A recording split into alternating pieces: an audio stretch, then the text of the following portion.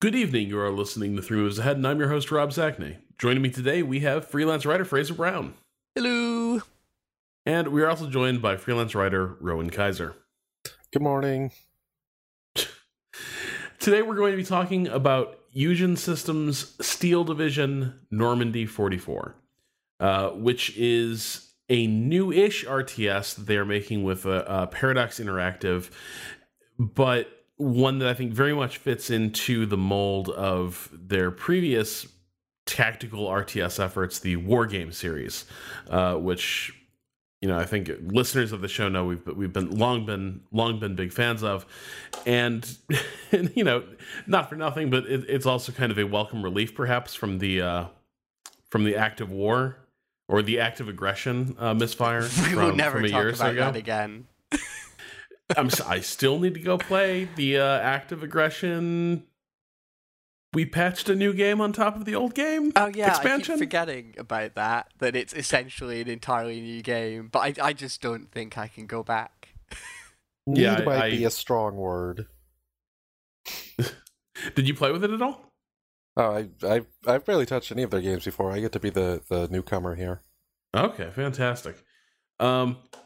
So Fraser, since you're a little bit you're familiar with the war game series, what's going on in Steel Division, and what makes it different from a lot of other RTSs that people may have played? Well, first off, it's weird that it's not called Wargame. I can't be the only one that thinks that. It's so very Wargame. It's not like a different RTS built by the same people. It is a World War II version of Wargame, which means that it's absolutely huge. And instead of building bases, you are constructing your armies out of a deck, basically. Yeah. Which is different depending on the divisions that you're playing. And it's not split into countries, but actually like specific divisions, like the Scots, for instance.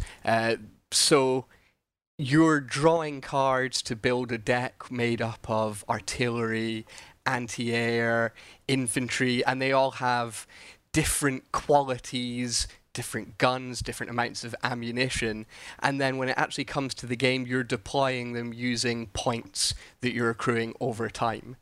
So you can't just dump everything in one go. It's actually split into phases, so you kind of start at the beginning in phase one with a lot of recon units to scout out what is generally quite a big area. Even if you're playing 1v1, you have a lot of French countryside to cover. And then as you get more points and the phases go forward, you can start dipping into your deck a little bit more, start fielding more powerful tanks and fancier units, basically.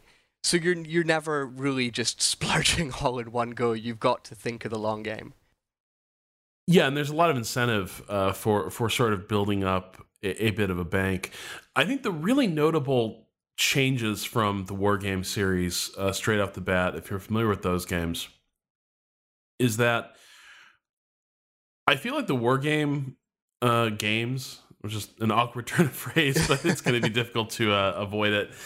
So the Wargames were a little bit more RTS adjacent in some ways because they were also about territory control, where you needed to have a headquarters unit in these little like sectors of each map that would allow you to basically accrue points over time for controlling that sector.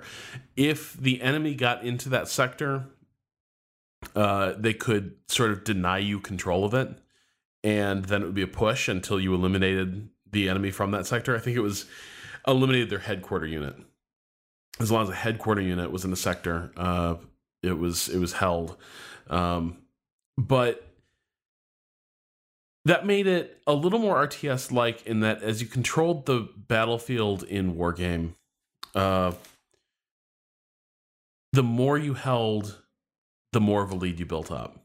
And Steel Division still kind of works like that, but not as much as Wargame did. They've kind of gotten rid of the map sectors, and they've gone for this sort of virtual front line that determines how much of the map each side controls, and you just steadily accrue points basically based on based on that portion of map control. It's very coarse grained. A lot of times, both sides seem to be getting basically identical, dumps of points, and therefore it becomes much more of a tactical game in some ways, where it's about like sort of preserving your forces so that you're not using those points to replenish a bleeding army, but are instead just steadily getting more and more stuff out onto the map, which I think is an interesting departure. But it's a very sharp change from Wargame, and I think also maybe lends it a slightly more, by design, a slightly more push-pull, tug-of-war dynamic than Wargame necessarily had. What do you guys think? Well, I mean, let's talk about the war that we're in here, the hedgerow hell of the Allied invasion of Normandy. What you're doing because of this is you're taking hedgerow by hedgerow, trying to get that extra little 1% of the map so that you can start getting points or stop the enemy from getting points. So you can get into like these almost trench warfare situations where you're just staring down these open fields between two little clumps of trees or two hedgerows or whatever that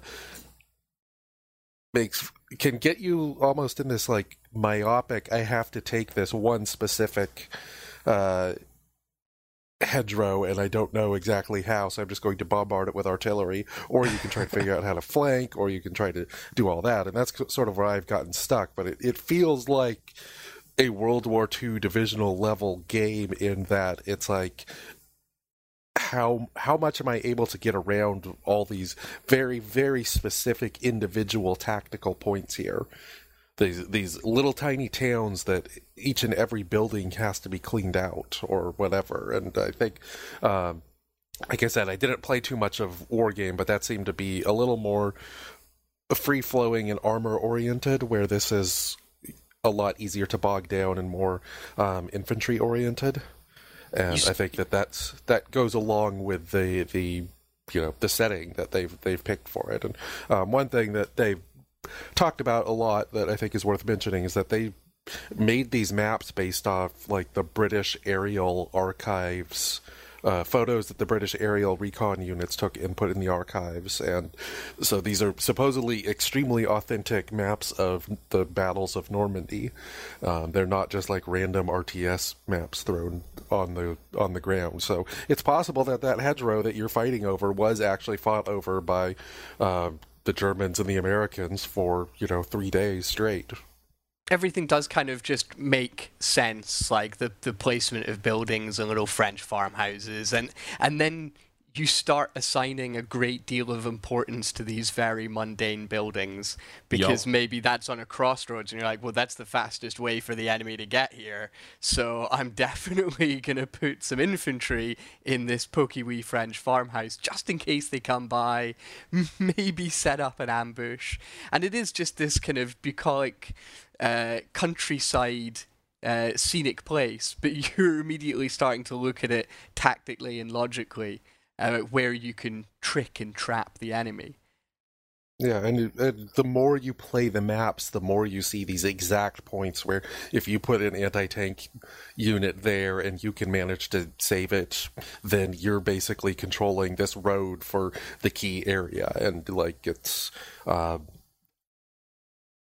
I've had that with like first-person shooters, but most RTS maps seem to me to be based around like an idea of fairness and having everything be equal as opposed to these little points. And I think that by having these little points all over the place, it creates at least an idea of fairness. But it's not necessarily true. It's everyone can exploit all this stupid hedgerow bullcrap. So a couple things. I definitely agree. It feels like the maps are not necessarily balanced for each side to have. They might have equally fair chances at taking the map, but it's not following that like roughly mirror imaged structure common to a lot of RTS maps. Like if you are starting on a particular side of some of these maps, you're going to face different tactical problems, right? Like there could basically be a huge, there basically could be a huge open field on one side of the map. I think Point de Hoc basically has a very long run toward toward one side of the map where it's very open fields and there's not a lot of terrain blocking line of sight. And so it's actually very hard once somebody takes sort of control of that. It's almost like a lane. Once someone's taking control of it, and I think it's like one side actually has a very good point right on their starting line where they can sort of seize control of this lane. It's very hard to dislodge them. And it's very easy for them to just sort of push out and run all the way into their adversary's face along sort of the cliff faces of Point de Hoc. Is that fair? At times it didn't feel like it. But did it give that map a distinctive character? Did it give it a sort of tactical challenge that I had to account for each time around? It absolutely did. It changed how I approached the map each time I played it based on where it turned out I was starting from. I think one thing that could really, really make this game, because you both mentioned it, and I've had similar experiences. I really wish there was something on the map that like gave some of these crossroads or towns names. Because there are certain places on these maps that I don't know what the name of this place is, but it should have a name because it has become like the focal point for the entire battle, right? And that's a very cool feeling where it's like, God, it's that three-way intersection with that row of two-story apartment buildings. And it's been like the better part of two divisions have been fed into the fields and forests around that crossroads trying to dislodge each other. At that point, it would be really cool if we could have that experience, where we're sort of talking and like, that one village in the middle of the Omaha Beach map, right? That one, and we could all share that moment. But it is cool that it feels like in the course of a battle, you're almost developing your own history of the battle because of the way the map dynamics work. Yeah, like that industrial complex in Columbell. Oh my God, I hate Columbell. I like that one, but that's because I've been playing the infantry division, so I'm just like going building by building on that. We should probably mention that we're just playing the not early access version. We don't have the full game, unless you guys do. No. This is the beta. I think everyone who pre-ordered it gets access as well. Yeah, and it's up until launch, which is quite nice. Yeah, so Paradox put out 6 weeks before launch this thing where if you pre-ordered it, you got 2 regular maps, 4 divisions, 2 for each side, and 1 giant 10v10 map. And then just yesterday, actually, they added 2 more divisions and another map, so we're up to 3 of each. So this is not the full game that we're talking about. We're talking about just the thing that everyone has access to if they have money right now. Yep, AI and multiplayer skirmishes and no campaign. Yeah. I question whether there will be a particularly fascinating campaign on this, but I suppose we'll find out. Wargame has some pretty decent campaigns, actually. The Airland Battle co-op campaign was very cool. But then they ditched that for Red Dragon, unfortunately, which felt like a misstep. They added a lot in Red Dragon. They expanded the roster of units by this absurd number, and it was a fantastic game, but I really did miss the care and attention given to the campaign side of things. Yeah, Red Dragon, its campaigns felt a little less replayable. Like they sort of adopted the sector by sector metagame structure of the other campaigns, where like you go and fight a battle on this map for this part of the campaign. They sort of adopted that, but because the maps were so linear in a lot of ways, it ended up just kind of feeling in a lot of places like a sort of tug of war across these campaign maps, whereas like in the Airland battle campaigns, what you were doing, the choices you were making in that metagame actually mattered a great deal for how the battles turned out and for how the campaign flowed overall. And that was lacking a bit from Red Dragon. But I'm really hoping that we see something like that with Steel Division, because it is doing a really good job of making these battles feel like they're realistic in a way that a lot of World War II, a lot of other RTSs are not. A lot of the things you're worried about are not concerns that you find in most other RTSs, except maybe what was it, Allied Assault for Company of Heroes 2? Ardennes Assault. Ardennes Assault, yeah, which is probably the best Company of Heroes thing ever. It's a standalone expansion and the best. Fantastic. I would love to see an Ardennes Assault style campaign in Steel Division, and I think it would be perfect for it. Especially because Steel Division is so driven about attrition. Mm-hmm. The way that you build your armies is you can do that sort of deck building that Fraser was talking about in advance of, you can basically assemble your own army and what it generally looks like. But the catch is that every single unit type is finite. It's not like you add, rifle squad to your unit roster and you'll always have rifle squads. You will add one stack of rifle squads and that's like 12 rifle squads. Once they're dead, there are no more unless you add like another stack in the deck building phase. But at that point, that meant something else didn't make it into your unit roster. And so it imposes a lot of really tough choices about army composition. And then it adds another wrinkle. And this is the thing that I think is the biggest change from Wargame and might end up being the most divisive. It follows these rote phases, where you've got phase A, phase B, phase C, and the types of units that become available become more and more powerful. So basically, it kind of forces this curve onto each match, where you'll have lighter and recon units like skirmishing in the opening phases. Then you'll have a mid game with a balance of like lighter forces, and then like slightly heavier units and more sophisticated supports. And then the final phase is possibly where your where your big guns come out.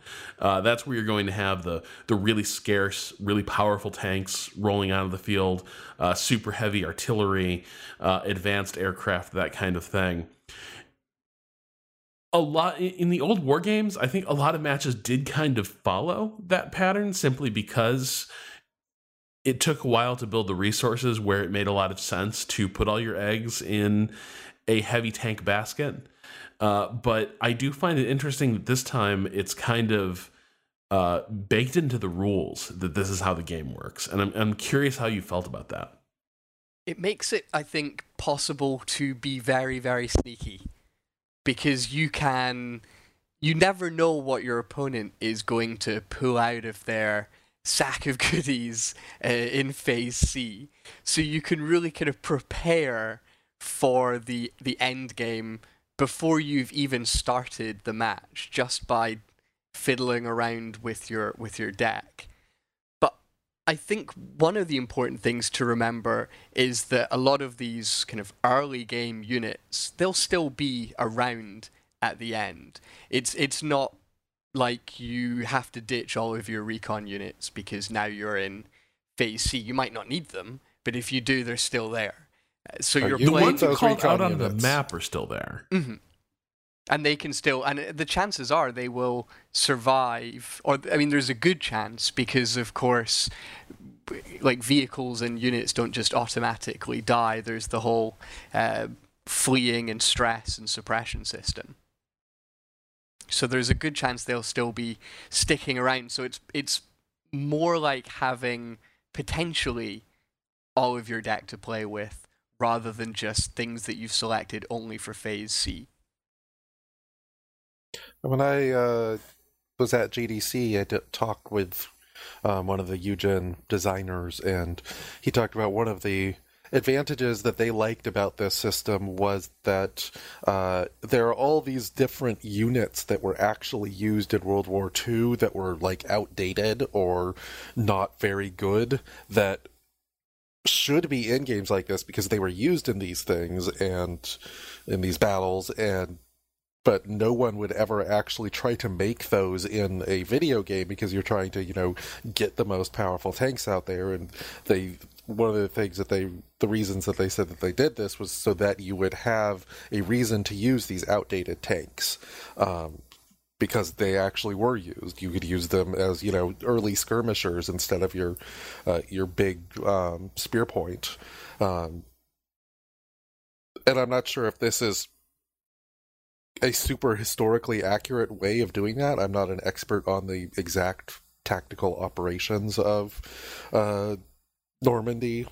Rob, you might be. But it does seem to be a neat way to have, almost World War I level tanks at first and then escalate just in a 40-minute game up to, the most powerful advanced tanks of 1944.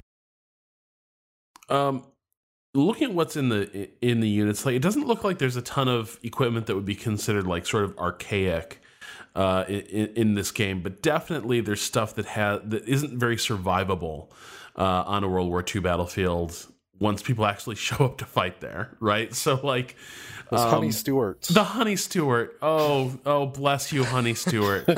Even its name, it's such an adorable name. Like, oh god, they shouldn't have named it the Honey Stewart though, because then I get really protective of my Honey Stewarts, and like they're like the infantry's like well-meaning but slightly bumbling companion, and the moment like real tanks show up, those things start like blowing apart. It's just like Roman candles, basically. They're just getting terrorized off the map or blown to shit.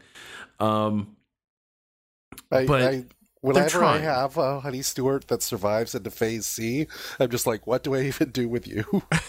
Where do I put you? So I'll tell you what. Go ahead, Rob. Well, no, I mean, a lot of my Honey Stewarts end up getting parked behind the tree line where the infantry is doing the fighting. Yeah. And then maybe if an opening shows up, like I've had a lot of Honey Stewarts actually late in the game ride to the rescue, dealing with like an infantry overrun type situation where I'm just like, there's a shit ton of enemy infantry coming in. At that point, those little tanks can make a difference. But yeah, they're not. The Honey Steward's best protection is to be left utterly alone in a quiet corner of the battlefield. They're the backbone of my Scots division. I just send them out far and wide. They don't tend to last for very long. So one of the things that impresses me about this game, and I think we're sort of headed in that direction, is that, like, I'm not very good at it, or at least whenever I play multiplayer, I lose a lot more than I win most of the time. Or I lose a lot more troops than I kill, which is not necessarily winning if I'm holding my ground. But sometimes I'm not holding my ground either.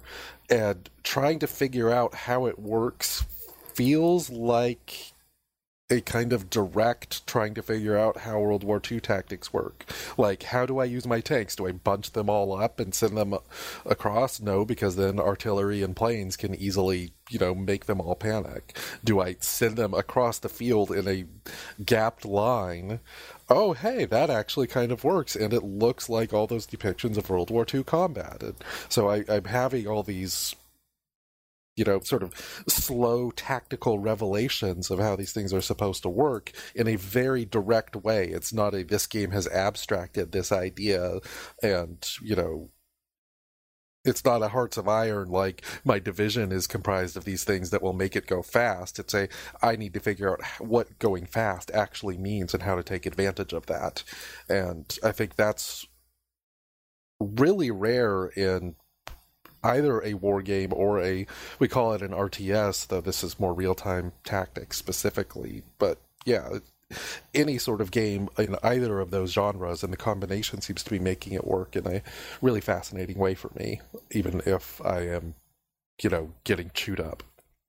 I think that the tricky thing about multiplayer and skirmishes, and this was very much the case with the War Games series, and it's continuing here, is that when you dive into, say, a 1v1 match, you have all of these different types of units and with different types of roles, and you're trying to just command them all across this massive map. It makes a lot more sense if you are playing, even with the AI, but preferably with another player or a few more players, and you just set yourself a specific role. Like, you're the artillery guy or something like that. Mention that I did not really get this game until I started setting up 2v2 and 3v3 battles, even with the AI. Yeah. It just felt overwhelming. There were way too many units, way too much going on.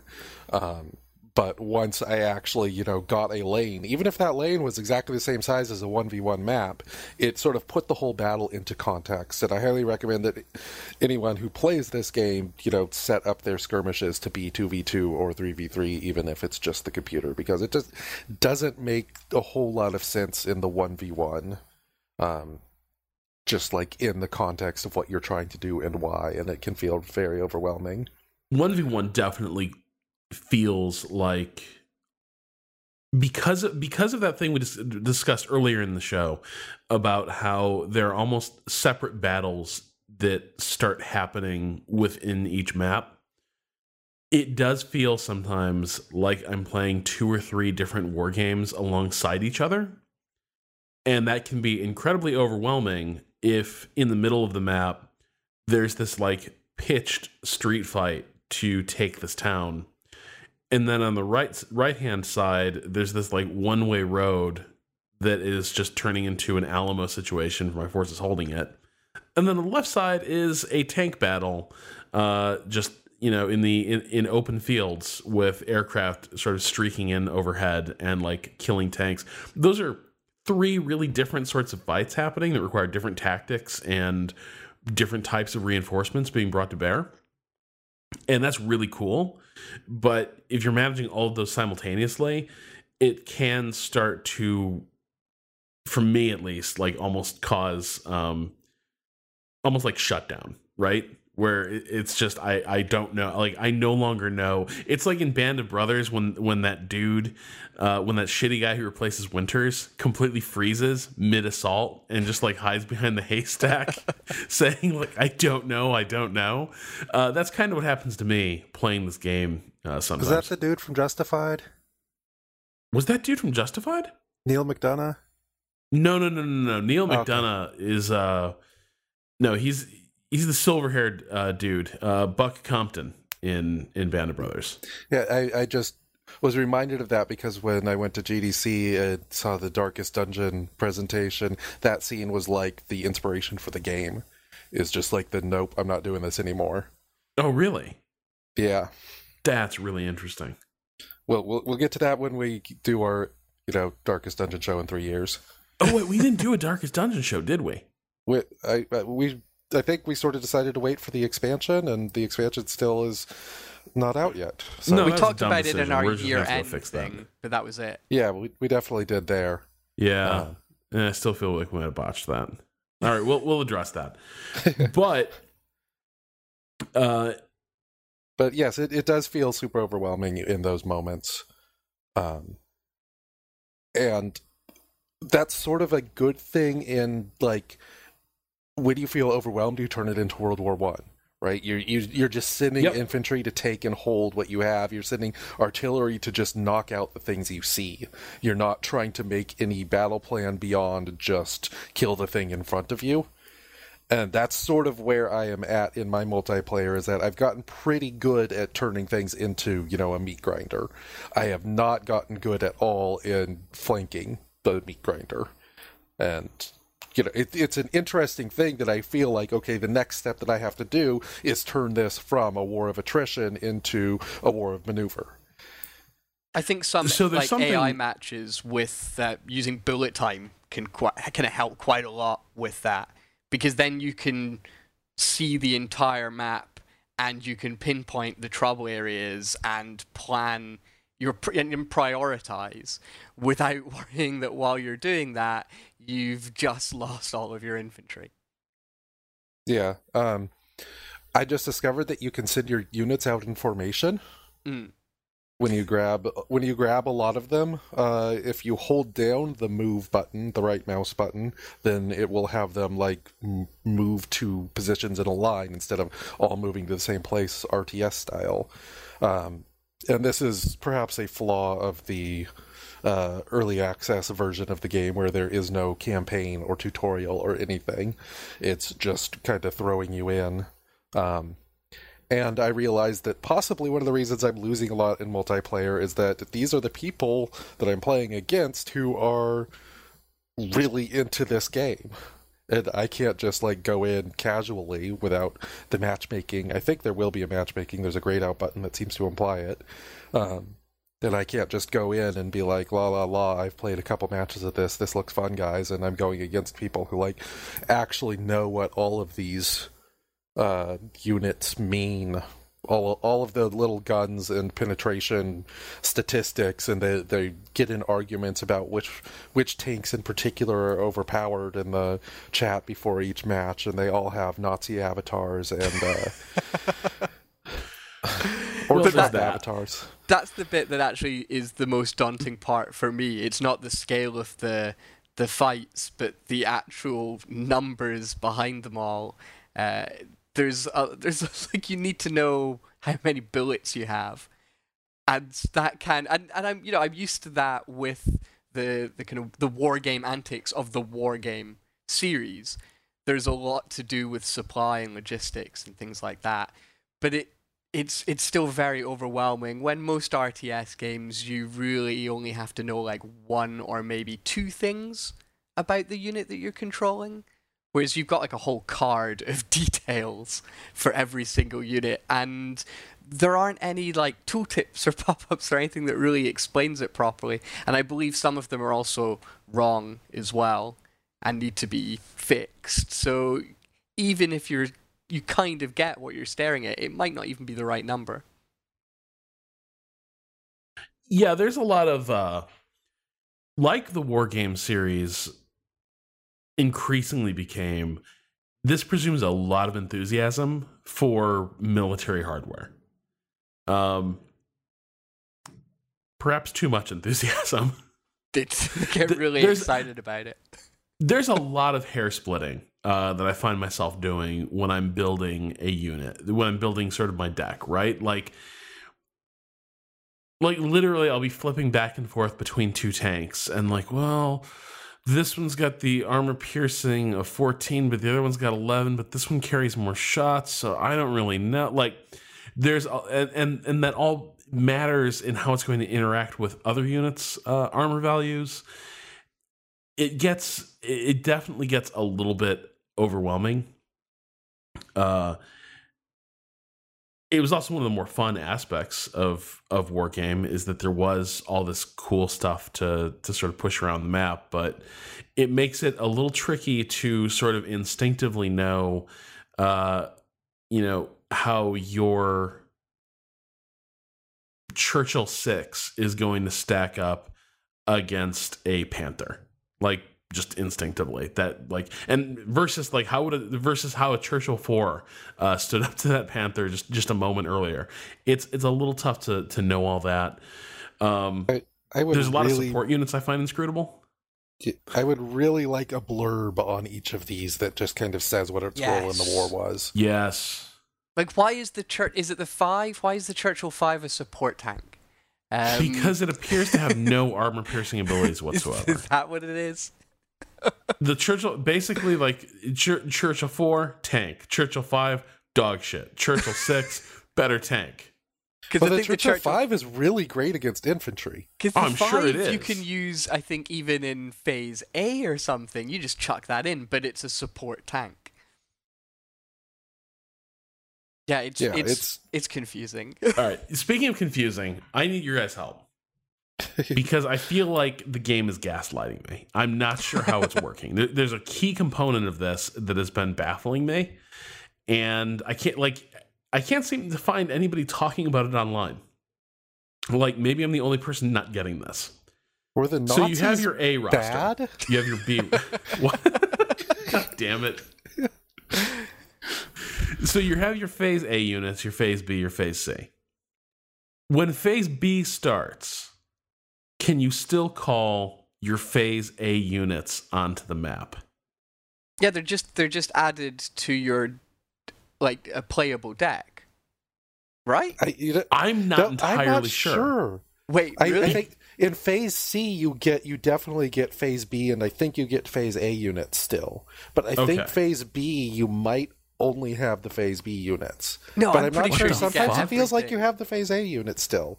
But a lot of but no, because to me, like, because I actually built a deck just today to sort of test this. Like, I only put plain rifle squads in Phase A.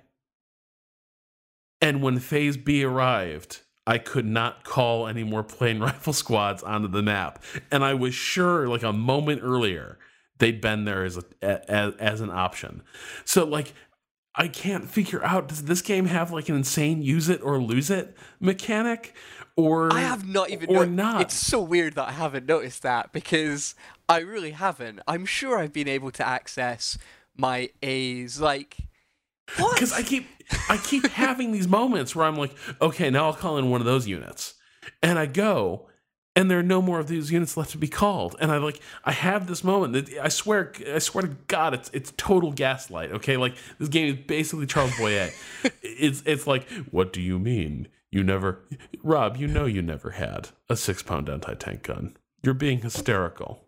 That's what this game is doing to me. It's like, no, but I was gonna wait, and I was gonna put it right there. It's like, all your 6-pound tank guns were destroyed, Rob. Why don't you lie down? I could actually, like, visualize it. I could remember getting my really shitty infantry that I just filled Phase A with and using them in Phase B. Not just using them because they are alive, but using them because I could access them from my deck. Or was I just incredibly drunk? But also, a lot of identical units appear in Phase C. Like, a lot of new rifle squads appear in Phase C that are identical to the B There might ones. be a thing where you can only have so many of a type on the map at once. Maybe. This must be really fascinating for listeners. Okay, we're just working through some stuff at the moment, guys. I mean, this is what happens when we talk about a game a month before release. It's the weirdest part of this entire thing for me. Like, I feel like I've got a handle on everything. And I felt really certain that you were wrong. And I thought you must have been wrong, but I kept having that feeling. I kept being like, "No, I swear to God, there was a Wolverine tank destroyer like 5 seconds ago. Don't you remember?" And everyone's like, "You never had a Wolverine tank destroyer, Rob. What are you talking about?" Because it did start to sound like given you how had those dementia. things explode, you may as well never have had one. Oh, but man, if you micromanage the Wolverine, it is the Predator. Like, I have had some hero Wolverines just like roll up entire like fields full of tanks. It's beautiful. But you have to watch them really closely because, yeah, like, you turn away from a Wolverine for like 3 seconds and it just blows the hell up. Okay, so we don't know how that part of it works. I Great. think there's something going on. I think you should be able to use all the units, but there might be another system that means that you don't always. And it might be that you don't get A units in B, but you do get them in C, and it might just be that I have actually lost all those rifle squads in that industrial complex in Columbell. I mean, it's real possible. Like, this is a bloodbath of a game at times, and yeah, in those densely packed, like, Columbell's just nightmarish because it's just like constant units getting ambushed from out of nowhere and slaughtered. It's really unbearable. I actually find that worse than Pointe du Hoc, so just fucking Normandy, man. See, Pointe du Hoc makes sense to me. I don't feel like it is actually a slot. I think compared to other RTSs, I feel that survivability is way up because of the stress system. Yes. So the idea with the stress system is that instead of having health being the main component of a unit, it's their mental fortitude.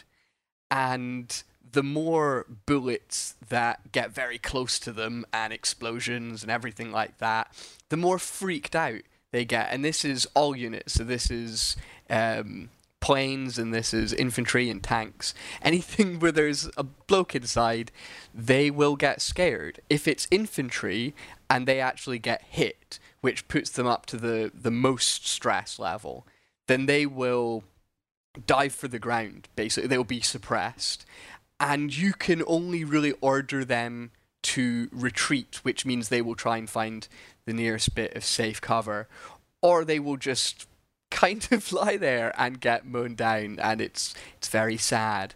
But if it's a vehicle, say a tank, they will have different stress phases, where at first they'll be a little bit freaked out and they'll slowly start to reverse, but you still have complete control over them.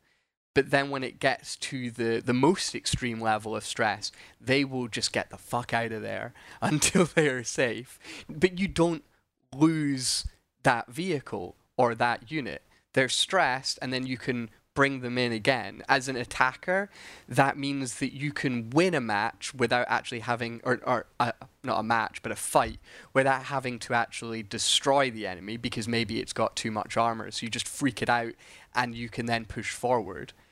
And as a defender, it means that all is not lost just because you've lost a major encounter. You can still make a comeback. These units might still be in play, as long as they haven't been captured, which is another wrinkle.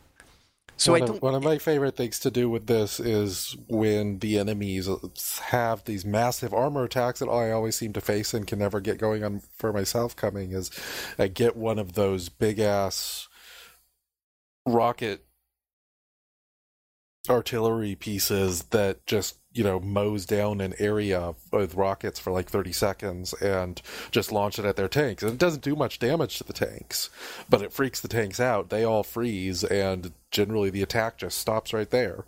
And that's, I think, a really neat way of dealing with this, is that, there are humans in those tanks who are going to be freaked out by constant explosions all around them, even if it's not, me bringing 3 Wolverines up at them.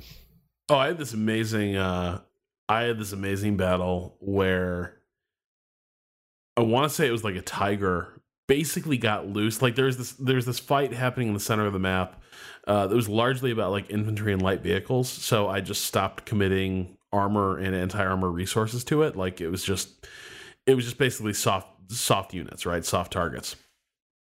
Until like a tiger showed up and just started running riot in there and like started cleaning me out of the center of the map. But it was basically alone because everything else in that area, like that wasn't a tiger, died. So this tiger is like raging out of control, and that entire section of the line is starting to buckle. And the two things that step up and save the day were like towed anti-aircraft artillery, and they just like hammered the shit out of this tiger. It was just like, basically that tiger was just getting like ping-ponged around so much by shots that could not affect it whatsoever. Like everything was bouncing off this tiger. Those guys were safe as could be inside that tiger, and they still freaked out. And I just love that moment of like, they had it made. They'd won the battle. They were heroes. But they just didn't like being in a giant metal tin can while people were banging on it from the outside. They just didn't like that feeling. And they just like put the tank in reverse and just pieced out of there.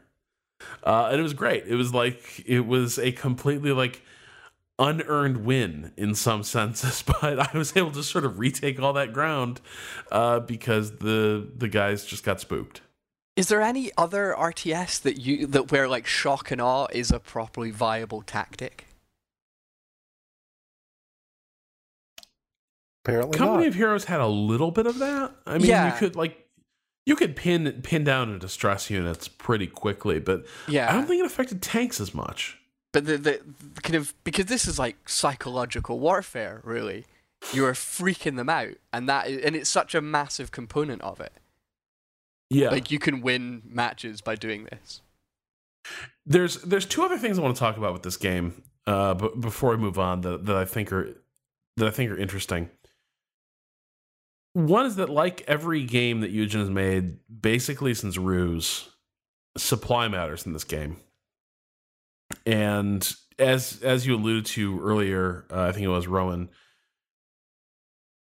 like units run out of ammunition. Like for basically everything, like any significant weapon, there's a good chance units will start to run out of ammunition for it.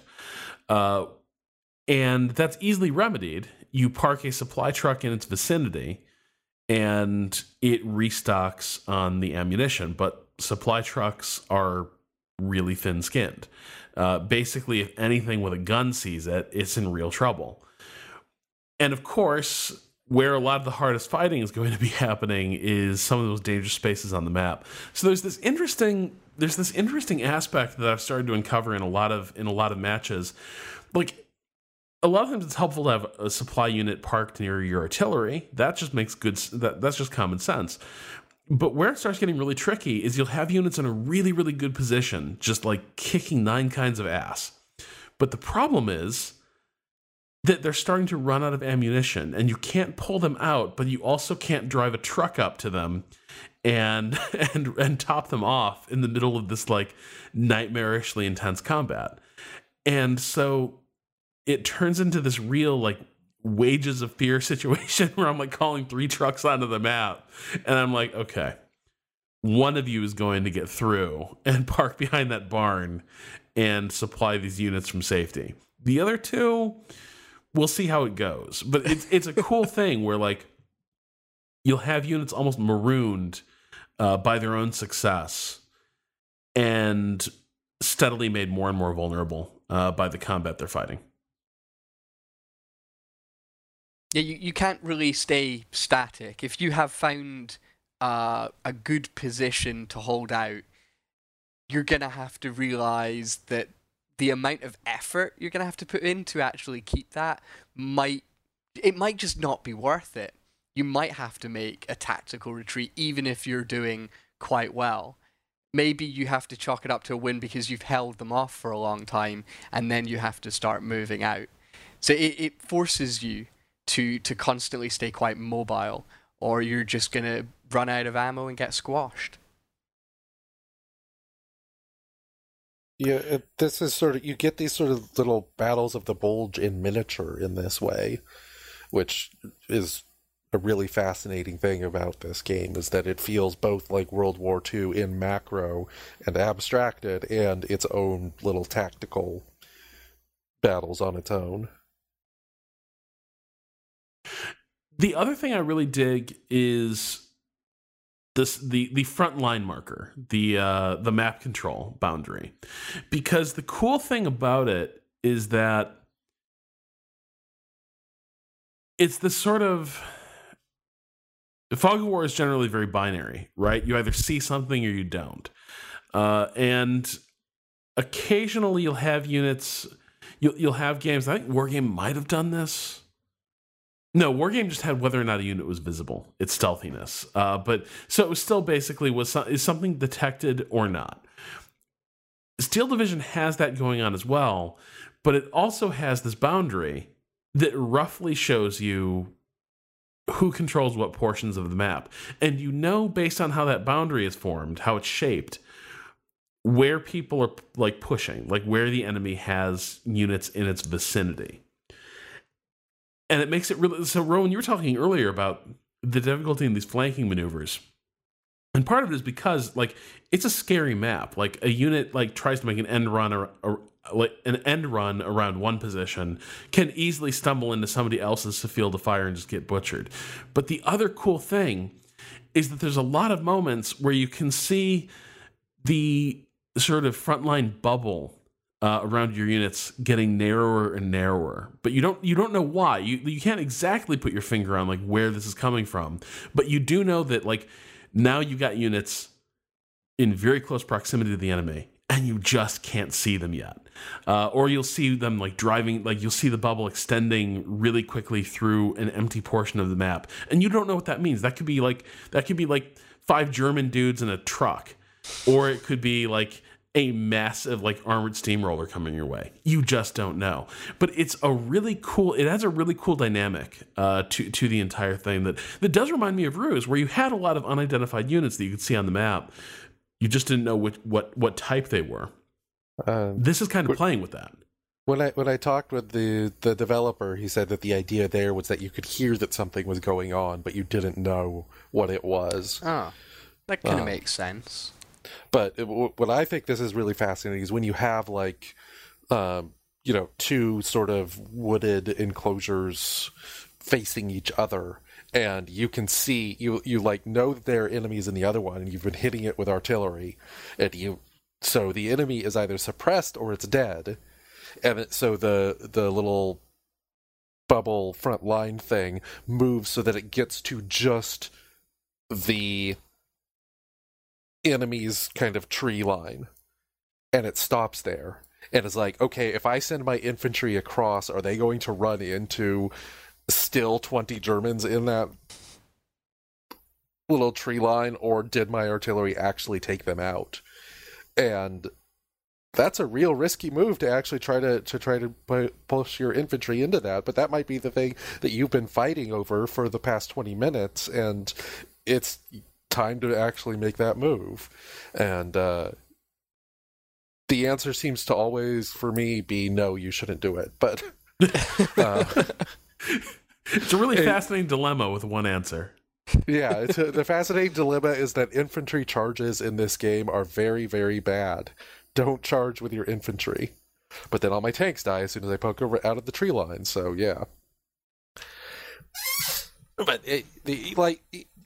like you said, it makes for interesting tactical decisions where you're not sure, especially because of the suppression mechanic, where when a unit is suppressed, it stops pushing that border out. But the unit might still be there. The unit might just be able to turn around and start kicking some ass as soon as it sees something. It just might temporarily be suppressed. So there are all sorts of little decisions under the hood that makes. And it just looks cool. This is it's one of my favorite things in war games, is having good, strong boundaries, especially with war games, of 20th century war. It's very Hearts of Iron 4, isn't it? Yeah, Hearts of Iron 4 has a great one, and I remember like reading reviews of war games when this started becoming more popular 10 or 15 years ago, and just everyone was so excited about, these visual boundaries that just look really crisp and neat.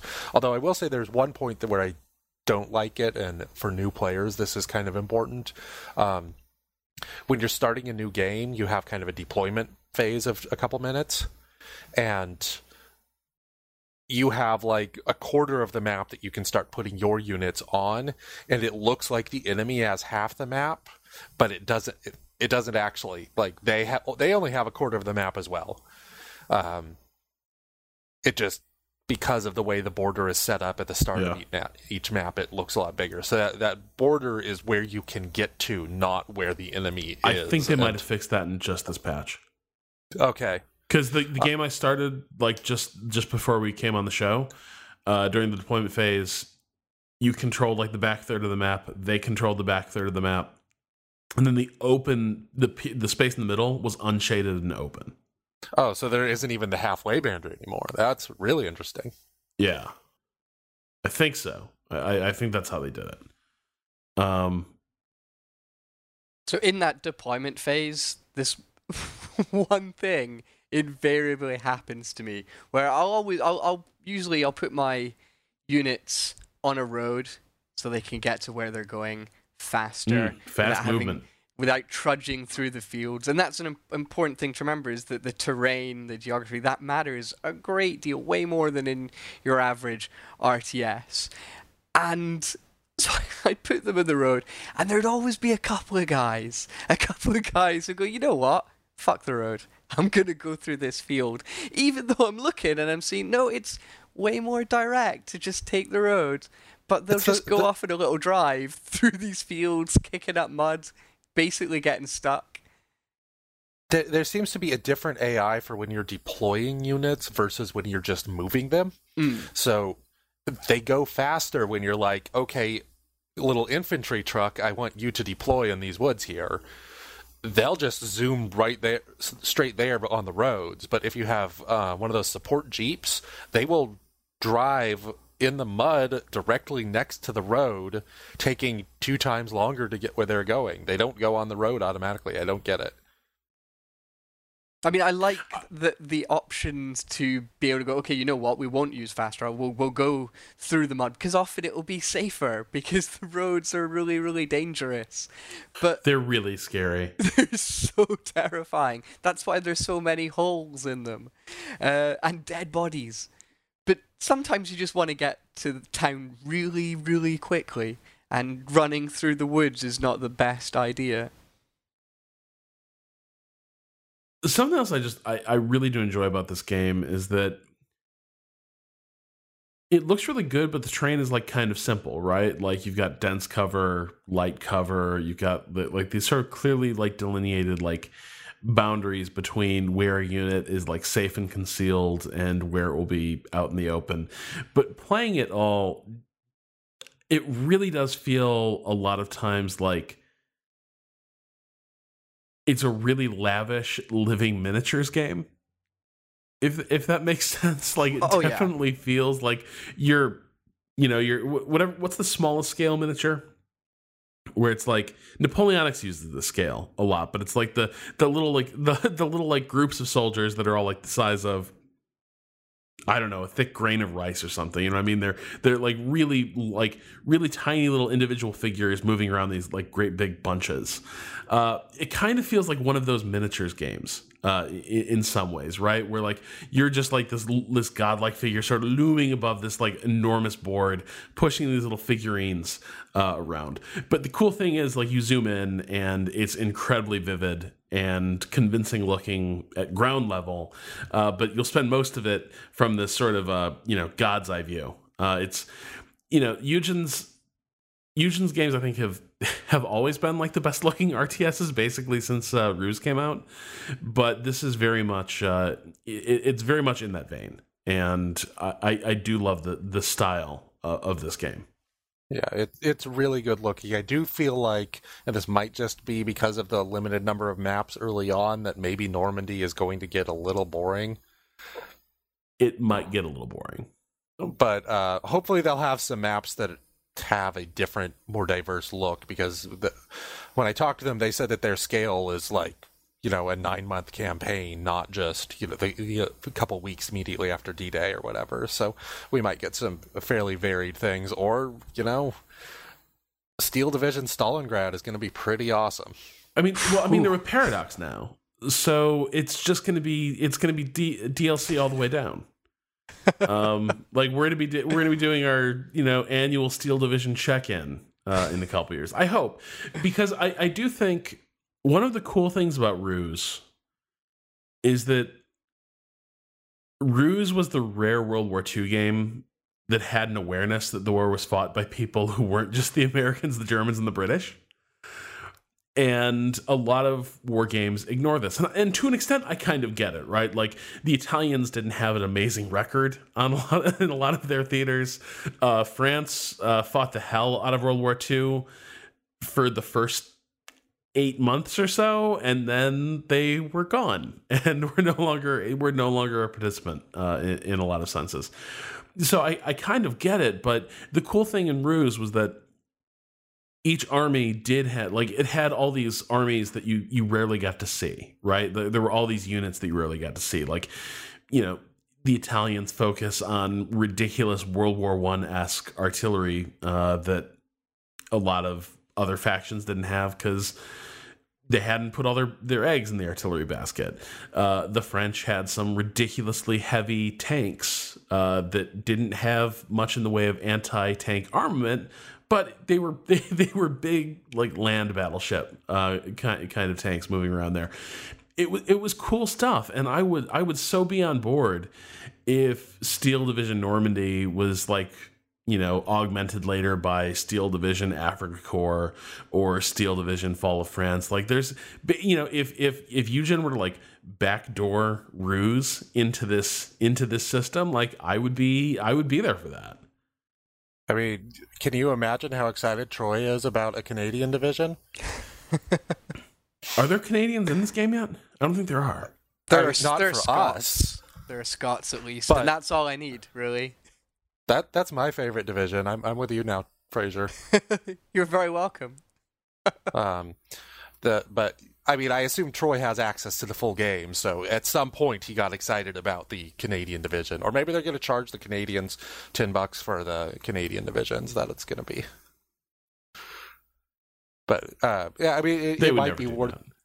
It might be worth talking a little bit about the various divisions, because these are supposedly the historic divisions of.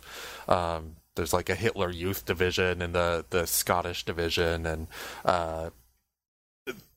each of them has their own flavor, and you can mix and match their flavor. But when you have an armor division, it has like a very slow phase A where you only have 65 points, whereas the light infantry Scottish division has like 85 points per tick in the first phase. But by the last phase, you can just like dump these elite tanks out there that the Scottish division will have to have like entrenched units to be able to fight against. So there's a really nice flavor to this that is probably also really good for the people who are super into, the military history of these units, and especially the national history with, the Scottish ones and potential Canadians and maybe even Italians, but I don't think there were any Italians in Normandy.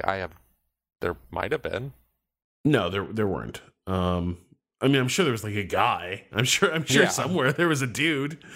But you could do a steel division like Anzio. Yeah, I mean, expansion that would be pretty dope. Yeah, I'm just talking about the things that are available in Normandy. Yeah. It's probably just going to be the Germans for the Axis. Maybe Vichy?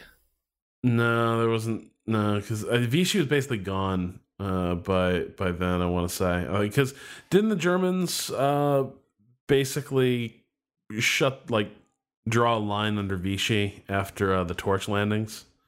I want to say that as they realized that Vichy was politically unreliable, they locked down France before the Normandy invasions. Anyway, Yeah. That did the happened units at the end of 42. So, yeah, probably all Germans. Did the units feel? Did you get that army identity feeling playing different divisions So in much. this game? So Yeah, much. Yeah. When you go from one that you're comfortable with to a new one, that's when it hits you. Like, initially, it's just like, okay, this is, a slightly different flavored one with a few different tanks. But when it's like, all right, I get these Scots, I'm pretty good with them, let's try the other division out. And it's just like, what? They have flamethrowers, but the flamethrowers aren't in the infantry section? This is crazy. With the Yanks, when I first tried them out, it was just like, why are there so many planes? I just didn't know what to do with myself. We love planes. But yeah, they're completely different. It's basically like each division has a theme, I guess. I that maybe simplifies it a bit too much, but they generally have this hook or this strength that sets them apart beyond the individual units. And so you've got the Americans are very much stronger when it comes to air, and then you have one of the German divisions is particularly big on its heavy armor. So it feels like you're playing with different factions in an ordinary RTS, but these are actually specific divisions, whereas in your standard RTS it would be on the kind of national level. So it's like a deep dive, really, into the kind of minutiae of these various militaries. One of the German divisions has a Phase A Firefly tank, which is a really good heavy armor tank that they can drop at the very beginning of a game. And if you're going up against that division, you know that you're going to need anti-tank stuff to be able to survive Phase A, because that single tank is gonna mess you up otherwise. No, I think my Honeywells could deal with it no problem. Just send them all in to die. the noble Honey Stewart. Yeah, I'm just imagining them blowing up right as we're talking about it, and it's a single tear going down my cheek. Well, and then God, all those Humbers that end up getting parked around the map after the opening phases, just like kind of waiting to die, even more than the Honey Stewarts. Their lot in life is not happy either. Or play the American division with the they get like super cool infantry trucks that can fire back and are like little mini support units that stay on the map after they drop their infantry off. And like when you're not used to playing that division, those things will just explode constantly when, you know, big tanks show up. So it's like, oh my god, I'm losing units like crazy. Oh yeah, it's those. Well, that's the other cool thing that is happening in this game, is that it introduces this extra tension between taking control of the map and absorbing losses to do it, because, you know, the damage that you inflict does take you towards victory and brings you closer to hitting your total. And so I've had some very cool games where, like, I've realized 2/3 of the way through that I'm like winning the battles but losing the war, where it's like I am steadily driving the enemy back, and I'm thinking like, damn, I'm like, all right, I'm rolling these guys up, like, look how much of this map I control, like everything's going my way, like things are going pretty well. And then I realized, like, wait, a lot of my units are dead. And I sort of check the score, and it's like, oh wow, like this guy just needs to hold on for like 5 more minutes and I'm in real trouble. So like I've definitely had, I definitely dig that aspect of it as well, where it's not just like husbanding your resources is a smart play from the material aspect. It's also a smart play in that this is a war game, and like frittering away your forces will cause you to lose the game. Sometimes you can just like hold on by the skin of your teeth, even though you're losing twice as many units as the enemy, as long as you're just, you know, firmly making sure they don't get that village. Then you're doing your part. Of course, that depends on the mode, because there's the kind of, is it conquest or whatever it's called? Yeah, there's conquest and destruction. Yeah, and destruction, you just need to keep blowing shit up. So you definitely can't win that way with destruction. But with conquest, yeah, if you've had a very, very strong first 2 phases, even if by phase C you're really struggling, you might still be able to win it.